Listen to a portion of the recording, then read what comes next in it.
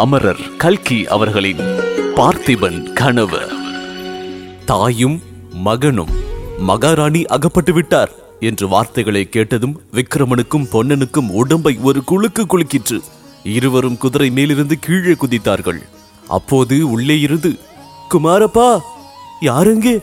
பொன்னன் குரல் மாதிரி இருக்கின்றதே என்று ஒரு பேச்சு குரல் கேட்டது. அது மகாராணி அருள்மொழி தேவியின் குரல். அம்மா என்று அலறிக்கொண்டு விக்ரமன் மகேந்திர மண்டபத்துக்குள் நுழைந்தார். பொன்னனும் பின்னோடு சென்றார். அப்போது அந்த இருளடைந்த மண்டபத்துக்குள்ளே இருந்து ஒரு பெண் உருவம் வெளியே வந்தது. அது அருள்மொழி ராணியின் உருவம்தான். ஆனால் எவ்வளவு மாறுதல்! விக்ரமன் கடைசியாக அவரை பார்த்தபோது இன்னும் யௌவனத்தின் சோபை அவரை விட்டு போகவில்லை. இப்போதோ முதுமை பருவம் அவரை வந்தடைந்து விட்டது. 3 வருஷத்துக்குள் 30 வயது அதிகமானவராக காணப்பட்டார். விக்ரமன் ஒரே தாவலில் அவரை அடைந்து சாஷ்டாங்கமாய் கீழே விழுந்து அவருடைய பாதங்களை பற்றி கொண்டார். அருள்மொழி ராணி கீழே உட்கார்ந்து விக்ரமனுடைய தலையை தூக்கி தன் மடியின் மீது வைத்துக் கொண்டு ஆனந்த கண்ணீர் வடித்தார்.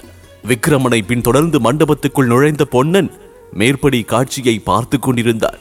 தற்செயலாக அவனுடைய பார்வை மண்டபத்தின் ஒரு பக்கத்தில் கட்டுண்டு கிடந்த உருவத்தின் மேல் விழுந்தது.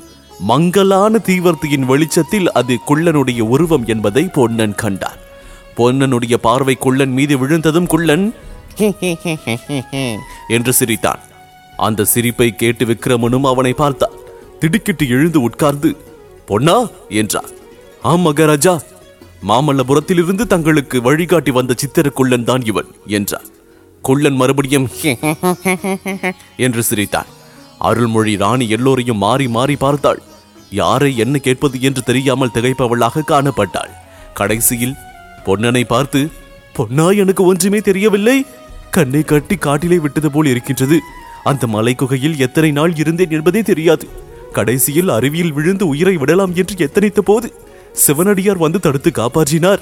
உன் மகன் திரும்பி வந்திருக்கின்றான், அவனை எப்படியும் பார்க்கலாம் என்று தைரியம் கூறினார்.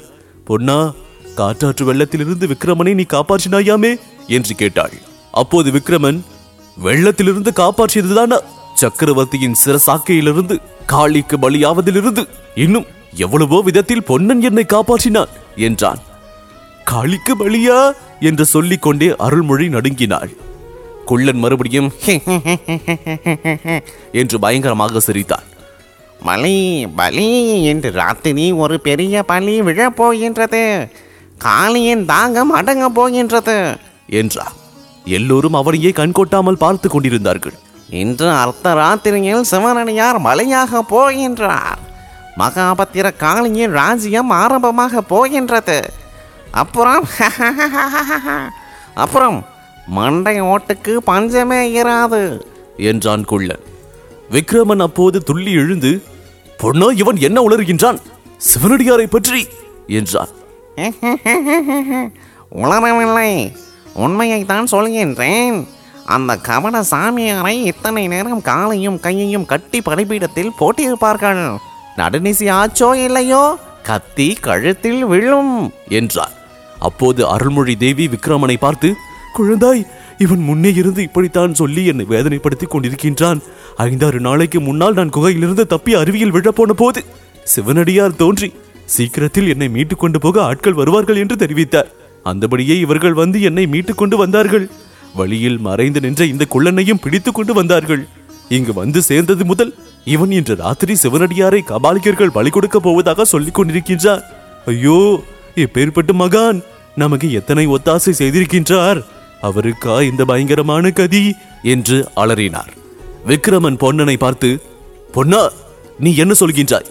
இந்த கொடும் பாதகத்தை தடுக்காவிட்டால் நாம் இருந்து என்ன பிரயோஜனம் என்றார். அதெப்படி முடியும் மகாராஜா? உங்கள் நிலைமையை மறந்து பேசுகின்றீர்களே.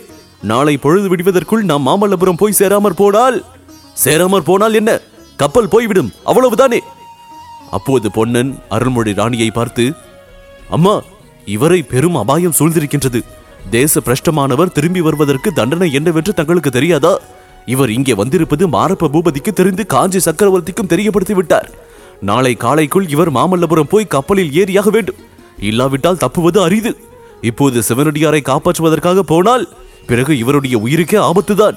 நீங்களே சொல்லுங்கள், இவர் என்ன செய்ய வேண்டும் என்று என்றார். அருள்மொழி ராணி பெரும் திகைப்புக்கு உள்ளானாள்.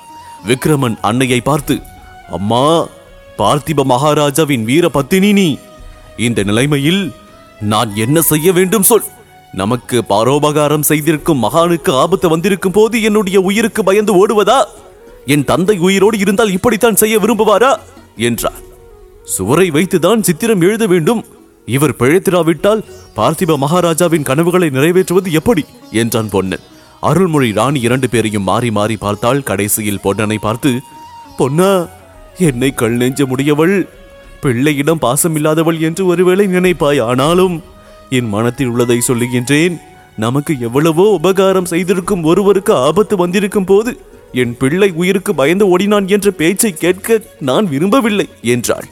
உடனே விக்ரமன் தாயாரின் பாதங்களில் நமஸ்கரித்து எழுந்து, அம்மா, நீதான் வீரத்தாய், பார்த்திப மகாராஜாவுக்குரிய வீர பத்தினி என்று குதூகலத்தோடு உரைத்தார்.